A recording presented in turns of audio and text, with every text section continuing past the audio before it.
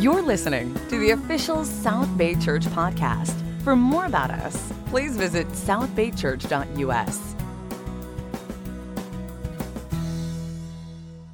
Great job. Loving the music here. Certainly excited, encouraged to be here to spend time with you and actually some great friends. Very excited about seeing here, coming in and seeing Chelsea. Used to be Chelsea Beeman. I know she's married now. You know her by her long red hair. And also then coming in and seeing Henry Kramer. Lots of stories with him back in Chicago. He was actually, him and his wife were on one of the first dates of my wife and I. And he reminded me when we were in the hay wagon, the hay ride. With them, and then Andy Wingy and their family, a couple people that used to live in Texas. I'm in Dallas. It's funny. Andy said, he told me, he goes, and I love Andy's sense of humor, and he said, Todd, there's about Texas. He says, there's so many so proud of so little, and I'm like. All right. They said, you've been there, you know it. Amen. And, Texas is a lot different from California. And, probably the best way to illustrate that is your zoo. Like you go down to San Diego Zoo, the zoo up here, and, you go see an animal, and you see it's in its habitat, and you see the plaque there, and you see its name, you see the name in Latin, you see how you feed it in the tropic, and how you take care of it, and that's all good and done. But you go to Texas, you see the animal, you see the name, and then it gives a description on how to barbecue it.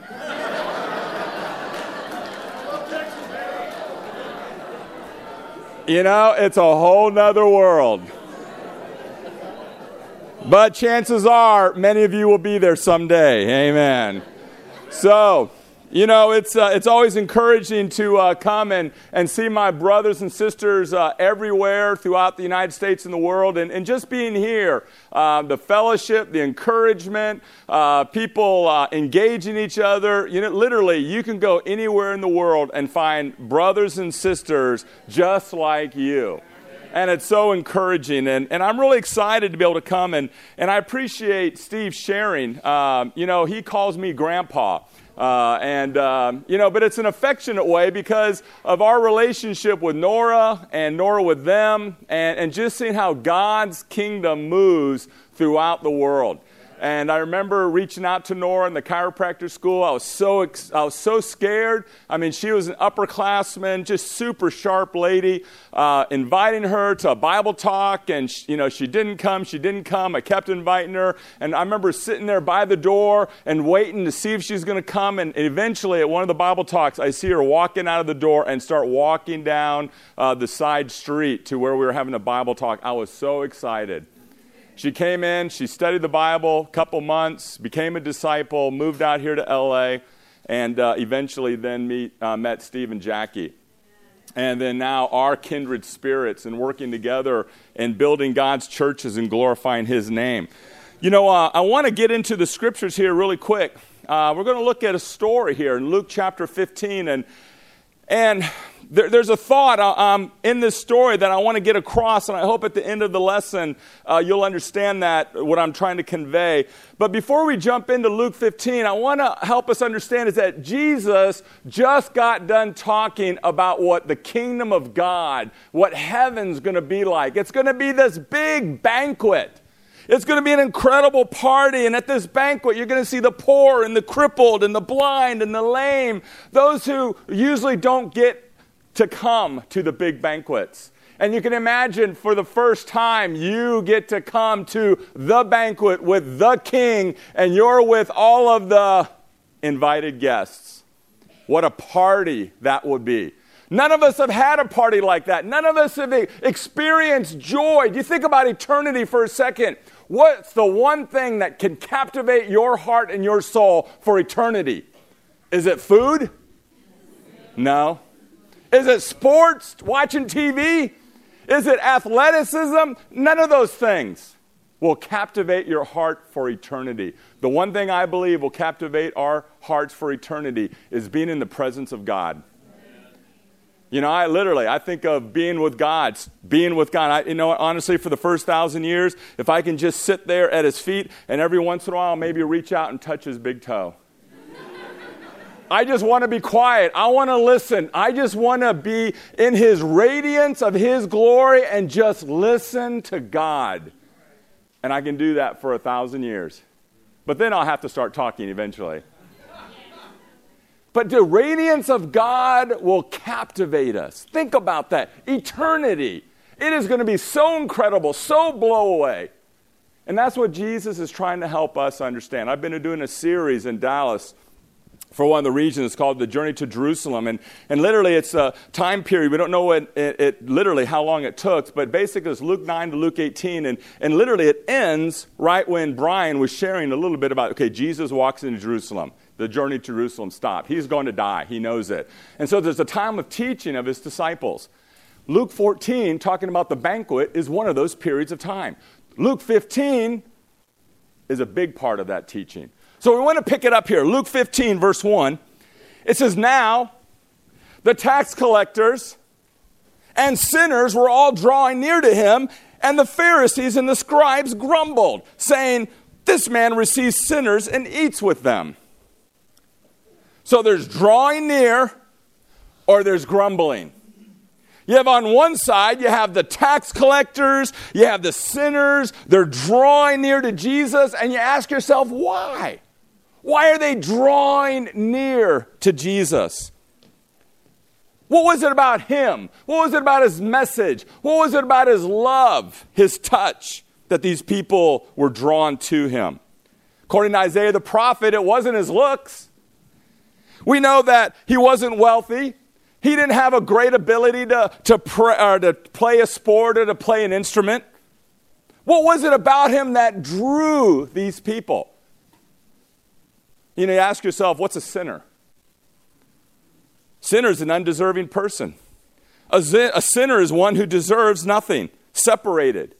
Yet sinners and tax collectors wanted something. They wanted someone who loved them, who was unworthy, willing to help the undeserving. And then on the other side, you have those who were grumbling, complaining. Why? Why were they grumbling? Why were they complaining? What was it about Jesus? What was it about his message? What was it about his love that caused these people to grumble? And I believe in Luke chapter 15, Jesus was experiencing heartbreak. Because, see, the tax collectors and sinners were missing. They weren't a part of the banquet. And Jesus, God the Father, was, what shall we do? And on the side, you had all these people who were the ones that were grumbling. So he tells a parable. He keeps on going, chapter 15. In verse now 3. So he told them this parable. He said, "What man of you, having 100 sheep, lost one, does not leave the 99 in the open country and go after the one that is lost until he finds it? And when he has found it, he lays it on his shoulder, rejoicing. And when he comes home, he calls together his friends and his neighbors, saying, 'Rejoice with me, for I have found my sheep that was lost.' Just so I tell you, there is more joy in heaven over one sinner who repents than 99 righteous persons who need no repentance." One's missing. What am I to do? It's mine. It's one of the 100. I'm concerned. I know what I'll do. I'll leave the 99 in safety. And I'm going to go after the one that's lost until I find it. However long it takes. And so he goes. And then he finds it. "Oh, here you are, you little rascal. I found you. Rejoice with me." Puts us on his shoulders, goes out, and it says there's more joy in heaven. Continues in the story. There's a woman. And this woman having 10 silver coins in verse 8. If she loses one coin, does she not light a lamp and sweep the house and seek diligently until she finds it? And when she has found it, she calls her friends and neighbors saying, "Rejoice with me, for I have found the coin that I lost. Just so, I tell you, there is joy before the angels of God over one sinner who repents. One's missing. What do I do? It's valuable. It's mine. It's the same predicament as the shepherd. Do I spend my time and my energy on the one that's lost? And see, she's not content. She's not content with the remaining 9, so she makes an effort to rescue the one lost. Lights a lamp, sweeps the house, searches diligently. And here you are, you little rascal. She finds it, and what does she do? Rejoice with me. Can you imagine you're in the stock market and you lose 10% of all your investments? I've lost it. What am I to do? It's mine. I'm going to go search for it. Rejoice with me. And there's joy before the angels of God. You know, I got a picture here. Hopefully I have a picture here of a young man who's getting baptized. His name is Josh. Josh was a kingdom kid.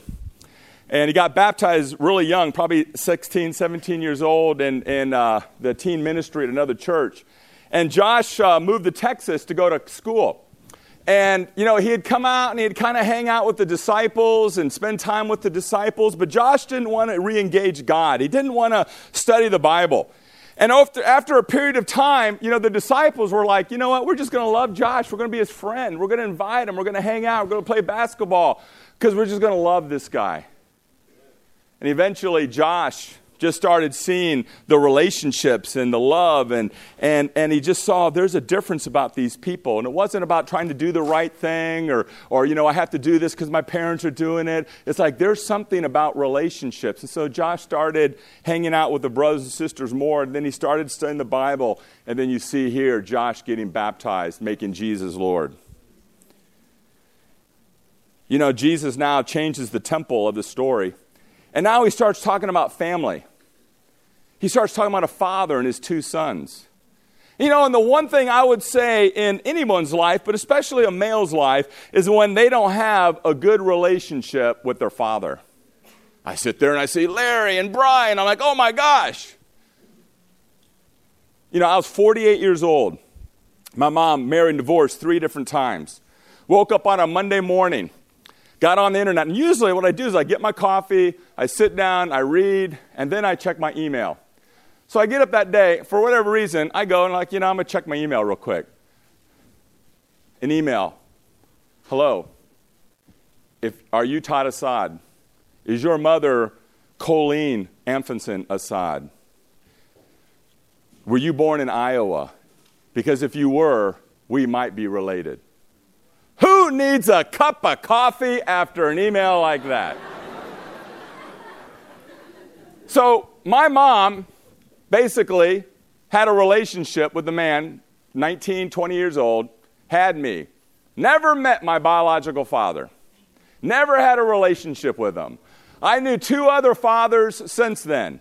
And so I never met my biological father. Heard stories about him, but I never met him personally. And so all these years, all this time growing up and not just having these kind of weird attitudes or feelings about older men. Never had one in my life that either wasn't abusive physically or mentally or verbally. And so when I became a disciple, God was like, okay, you know what, Todd? We're going to change you all up. We're going to make you more like Jesus. We're going to change you and help you get whole. And so literally for 10, 15, 20, 25 years, God was trying to heal me, but there was still that hole. So I text her back or email her back, says, yes, my name is Todd Assad, and yes, my mom is Colleen, and yes, if you're a daughter of Richard Miller, we might be related. 4 hours later, he's my brother. So that night we talked 4 hours. That week we started talking, she and I, back and forth. You know, she started talking about the family and the relationships and my background and things I never knew. It was literally like a hurricane was blowing against me emotionally. And long story short, he and I started talking. It's a long story. I'll share it with you another time because I know Steve will have me back out again someday. And I'll share it more. But the issue is that, you know what? I didn't have a great family relationship. And so Jesus now starts talking about family. And then he says in verse 11, there was a man who had 2 sons. The younger of them said to the father, "Father, give me a share of my property that is coming to me." And he divided his property between them. Not many days later, the younger son gathered all that he had and went on a journey to a faraway country. And there he squandered his property in reckless living. And when he had spent everything, a severe famine arose in that country, and he began to be in need. So he went and hired himself out to a citizen of that country, and he sent him to his fields to feed pigs. And he was longing to be fed with the pods that the pigs ate. And no one gave him anything. But when he came to himself, he said, "How many of my father's hired servants have more than enough bread? But here I perish with hunger. I will arise and go to my father, and I will say to him, 'Father, I have sinned against heaven and against you. I am no longer worthy to be called your son. Treat me as one of your hired servants.' And he rose and came to his father. But while he was still a long way, his father saw him and felt compassion. And he ran and embraced him and kissed him. And the son said to him, 'Father, I have sinned against heaven and against you. I am no longer worthy to be called your son.' But the father said to the servants, 'Quick, bring the best robe, put it on him, put a ring on his hand and shoes on his feet. And bring the fattened calf and kill it. Let us eat and celebrate. For this my son was dead and is alive again. He was lost and is found.' And then they began to celebrate." One's missing. What do? It's mine. It's my son. He allowed his son to make his decisions. He allowed his son to make his own choices. He did not control. He did not dictate. And with the father continually watching, waiting, watching, loving, until his son comes home. Running to, embracing, and kissing. He's found. What do? Rejoice! Jesus told these 3 parables as an illustration to mean, what does it mean to be lost? And how a father, a loving father, reacts to help them come home. You know, there's another picture I brought with me to share with you. A number of years ago, the woman in the red, my wife and I studied, her name is Annie, and we started studying the Bible with Annie. Her daughter is the one in the black. And they're about, I don't know, I'm going to guess about 65 years old at that time. We started studying the Bible. And, you know, they were very traditional, you might say Texans, and they had their way, and we studied the Bible. And literally for like 2, 3 months, 4 months, we studied. And they're like, nope, we're not going to make Jesus Lord. We're not going to do it this way. Well, Cheryl Lynn loved her mother and her father, stayed in there, loved up on them, spent time with them, and 10 years later, after literally loving them, still inviting them out and engaging them and bringing them to the church family, literally 10 years goes by, and they start studying the Bible again. Well, it turns out Cheryl Lynn's mom, Annie, and her father, Dale, decide they want to make Jesus Lord. So on a Wednesday night, I drive down to Arlington, and I get out of my car, and she starts crying. Dale looks at me. He goes, I kind of figured you'd be here. So I experienced the baptism, went incredible. It was so much fun. And now this picture here in the middle is Aunt Margaret. Aunt Margaret is the aunt of the sister on the far left, which is Julianne Wilson, who I knew back in Chicago when she was a single. So Julianne loves her aunt, cared for her aunt. Her aunt moved to Dallas about early 2000, came out to church a few times, and I want this discipleship thing. You know, every once in a while would show up, come out, and literally for years, Julianne would love Aunt Margaret. Well, it got to a point, like a few years ago, Aunt Margaret was like, you know what, this is not working. My life's not working. She's like 75 years old. She sees the relationship. She sees the love. She sees the difference in Julianne's life. And so Julianne and Sherilyn, with Sherilyn's mom, Annie, start studying the Bible with Aunt Margaret. Aunt Margaret starts studying. Well, guess what? Julianne on the far left, her husband, Chris, their mom, Dee, that used to be a part of the church in St. Louis, is on the far right there. Dee moved back to Dallas. Like I said, everybody's moving to Dallas. And so Dee used to be a part of the church at one time. And she left during a time, it was a really hard time in the church in her life, so she left, and she didn't really want anything to do with the church, but she moved to Dallas, and you know what, she started coming out, but she wasn't restored. And so Julianne was like, with Sherilyn, you know what, let's invite Dee to be a part of the study with Annie and with Aunt Margaret. So Aunt Margaret started studying the Bible, getting through the studies. I want to become a disciple. And after she made the decision to be a disciple, Dee was like, you know what? I've been thinking about this for a long time, and I didn't want to take away from the study. But you know what? I want to get restored to the fellowship. And the comments that they all made was the relationships, the love. Dee was like, I see your investment in the youth. I see these young people. I see how they love God. I see how you're really trying to disciple them and help them to grow and learn to understand what it means to have a loving father in their life. And that's what tipped over Dee, and that's why she wanted to become a disciple again. And now all of these women are your brothers or sisters in the Lord. You know, you think about lost. You think about lostness. And so I got in the dictionary, in the Bible dictionary, I said, you know, what does it mean to be lost? And you know, they didn't have a definition. But what it did, in the New Nave Topical Bible, it said, see wicked. See punishment of. And you think about that, it's like, oh my gosh, even in the religious world, they're not going to define it. But you know what they'll say? It's like, it's wicked. The lost are wicked. They're going to be punished. The Greek word for lost is apollomi, sorry. And if you want to take a quick look at the Greek word, it means to destroy, perish, lose, lost.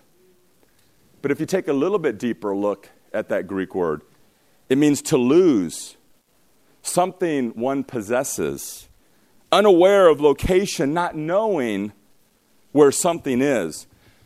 But see, if you take a deeper look at it, the deeper look means to destroy. But not in a sense that, the fundamental thought is not total annihilation by any means, but rather unavoidable distress and torment. What it means, it's not about being exterminated. Lostness rather means an inescapable, needless sorrow and suffering. That's what it means to be lost. If you keep going down this path, needless suffering, sorrow, inescapable suffering. The sheep, the coin, the son. No longer is with me. The sheep, the coin, the son is unaware of its location and the danger it's in. The sheep, the coin, the son is in a place where there will be unavoidable distress and torment. That's what it means to be lost.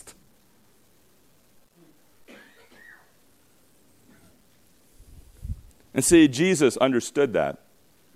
Separated from the Father.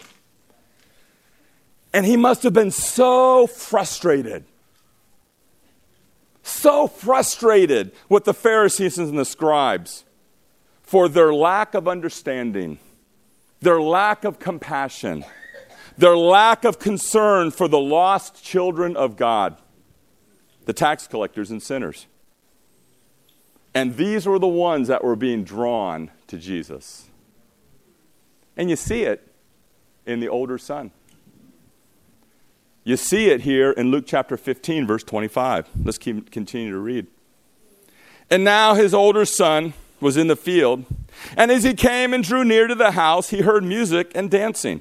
And he called to one of the servants and asked him what these things meant.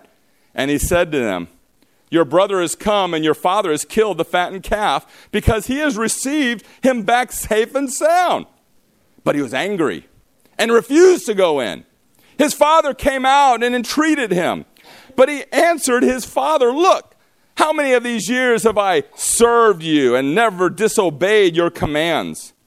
Yet you have never given me a young goat that I might celebrate with my friends.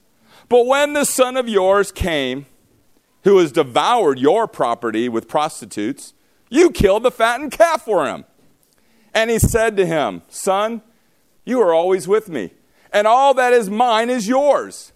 It is fitting to celebrate and be glad, for this brother of yours was dead and is alive. He was lost and is found. Grumbling. Like a Pharisee and a scribe, just grumbling, complaining. Your love, your compassion, your concern and care for this son of yours. There's a clip I want to show.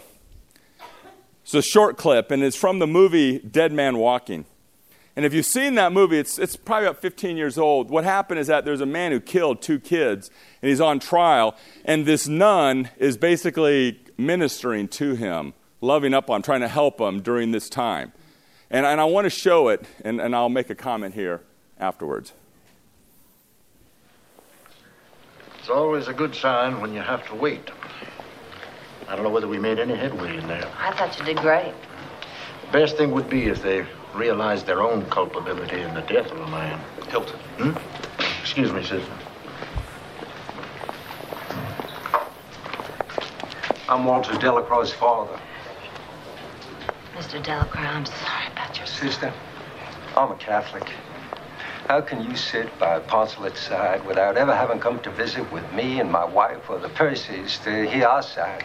How can you spend all your time worrying about Poncelet and not think that maybe we needed you too? Mr. Delacroix, I didn't think that you wanted to talk to me. All right, you going in? This is Mary Beth and Clyde Percy. I'm sorry about your daughter. Yeah, so are we. Excuse us. Listen, sister, I'm sure you've seen a side of Matt Poncelet that none of us have seen. I'm sure he's on his best behavior, must be pretty sympathetic to you. But, sister, this is an evil man. This is a man who abducted teenage kids and raped and killed them. That scum robbed me of my only son.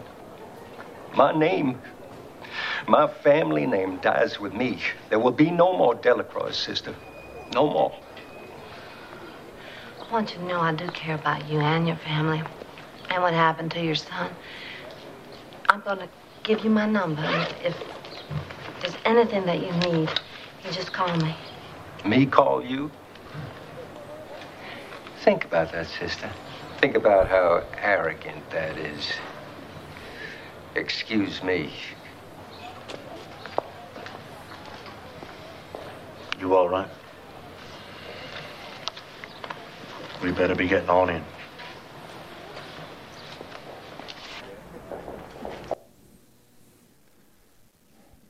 I love the line, me call you sister? Think how arrogant that is. And so we're surrounded by lostness. We're surrounded those that if they continue to live in a certain way, needless suffering, separation from a loving Father. Oh, here's my number. Call me. Don't engage. We don't love.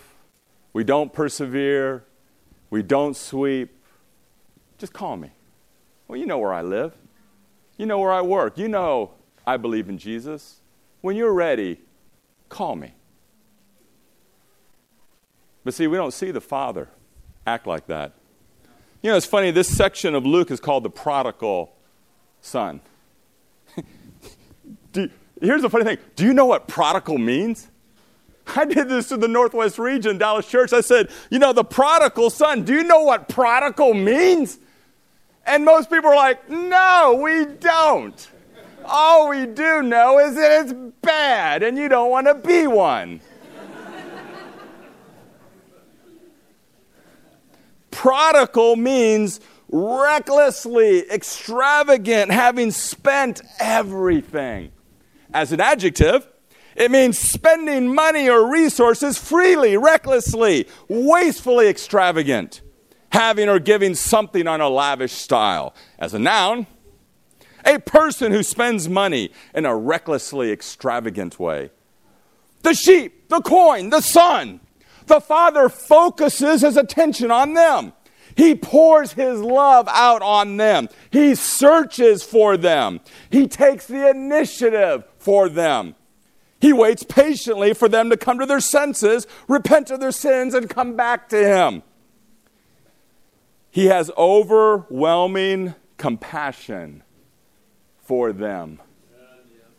So who's the prodigal? I don't think it's the son. I think it's the Father. The one who lavishly spreads his love. Freely giving. Recklessly loving those who are separated. Recklessly loving the unlovable. Just like us. Why? Why is God the prodigal? So they can be restored to that correct relationship. So they can be sons and daughters of a loving Father. I changed my mind. I do that a lot. What happened is that as I became a disciple as a young man up in Chicago at the chiropractor school, it took me years. I met my wife. She was awesome. But I caught myself when I'd start having relationships with older men, like discipleship partners or leaders, things like that. I'd always put them on a pedestal, and eventually they would let me down. They would do something, say something, let me down, and I'm like, you're just like my Father. But then I had kids. I had 2 sons. And now I'm the father. And I want to be a good father. I want to love my sons. I want to give to them. And I engage. And literally, it took years. And I started realizing what I'm doing to other men around me. And like, you know what? I got to change how I have relationships with people. And God allowed me. He healed me. And it was a period of time working through my heart, working through situations. But I always had to persevere. I always had to push through. Because that's how God was trying to teach me. And so what happened is that I got that email. And that whole week, and it was a really weird time, because at that same time, the Dallas church was trying to figure out how we're going to move forward, because we're factionalizing, and we're going to be in separate churches. And it's like, no. We're God's church here in Dallas. We need to be unified. And so we had people come in, and I was going through all this stuff emotionally. And I remember the first time I talked to my biological father. He was a part-time car salesman. He just semi-retired. And my aunt said, your father's here. He wants to talk to you. 48 years. Take the phone. First words out of his mouth. So I heard you want to buy a car. You know, he was afraid. He was afraid. He was afraid that I was going to be angry and bitter and resentful, that I was going to be edgy and mean. And I just kind of chuckle. And we talked for like 10 minutes. And I bet you his aunts were probably pounding on him.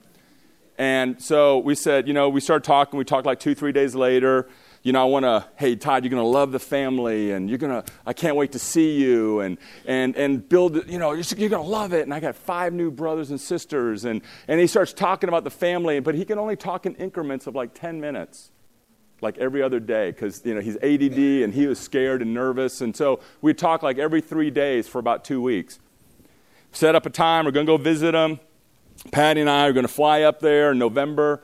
And then, basically October, we talk for 2 weeks, about every 3 days. He doesn't pick up the phone.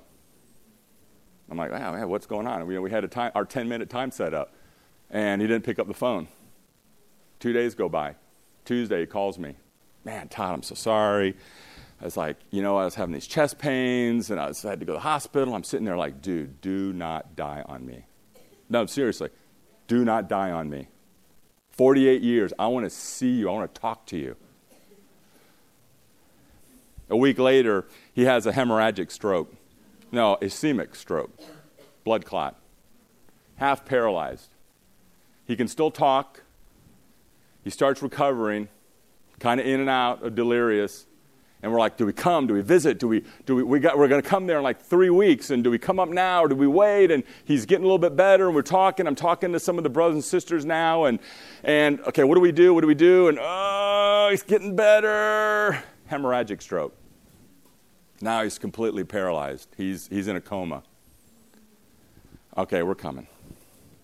So we fly up there. We come to the hospital. My brother and my sister, half-brother and sister, come down to the hospital, and they spend time. They come and meet me because they want to bring me up to the hospital room. I go up to the emergency room, the waiting room, and literally there's 20 people that look like me. The women obviously had longer hair and makeup on. But now I see why I don't have a rear and why my legs are skinny. And my hair is brown and the heads are somewhat big, and I'm like, kin. And they're literally all sitting there and they're like laser focused. They're checking me out, up and down and just looking at me. And I'm just like overwhelmed with emotions.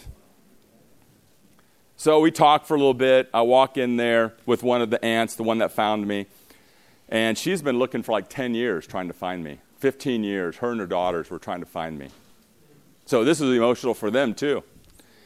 So I walk in there. He's in the coma. I talk to him. I can touch him. But, he's in a coma. So we start talking. I get to know my relatives. Long story short, he passes away about 2 weeks later. Never get a chance to talk to him physically. Never get a chance to hear his side of the story. My aunts, his sisters, like, he's really a good guy.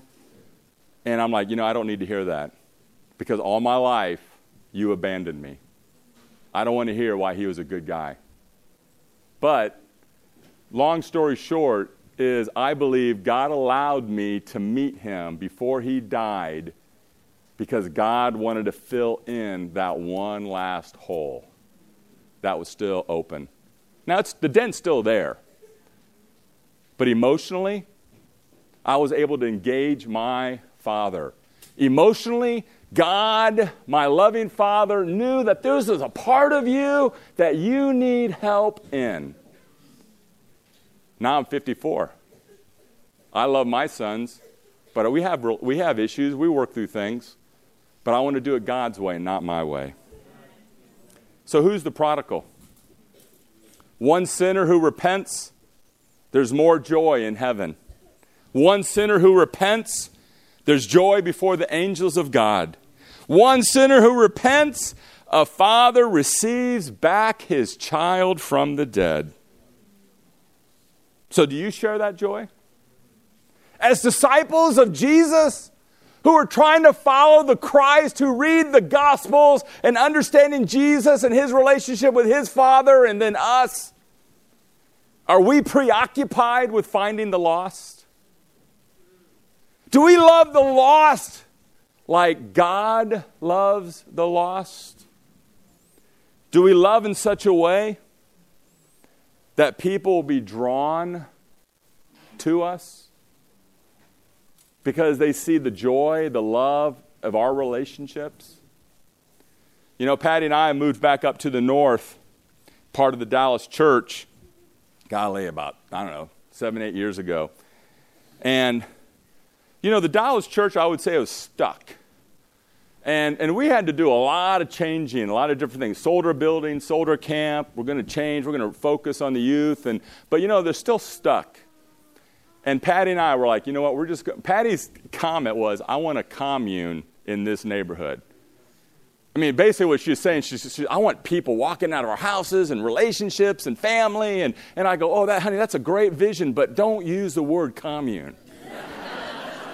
That is just weird, And yeah, seriously. And so you know what? Patty's sharing her faith. I'm sharing her faith. 4 doors down, there's this neighbor, and she goes, hey, I know you go to church. I know you're a minister. I want to come to Bible talk sometime. All right. She comes to our house. She starts studying the Bible. Liz, 60 years old, becomes a disciple. About 6 months later, her husband, Gary, becomes a disciple. 60, 65 years old, doing great spiritually. But why did they become disciples? Because we invited them into our household. We invited them into our family. They met other brothers and sisters. They fell in love with the church, but because we were in love with a prodigal father. Then another couple got baptized. And you know what? People respond. People see the difference in your lives. Next week you have Easters.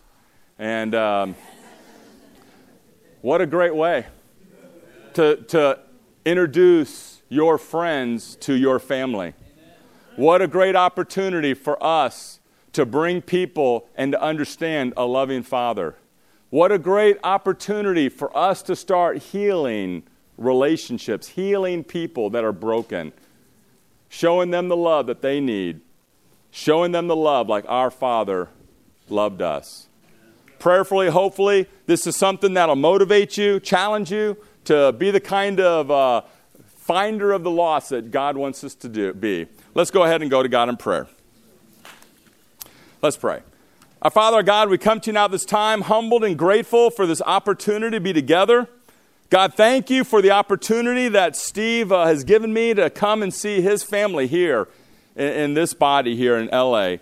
God, we're so grateful, so humbled, so appreciative of your love for us. Father, we pray that we will love those the way you've loved us and trying to heal us and care for us and molding us into your image. Thank you again for this time. So in your Son's name, Jesus, we pray. Amen. Amen. Thanks for listening to the South Bay Church podcast. For other sermons, videos, upcoming events, and more about our church, please visit southbaychurch.us.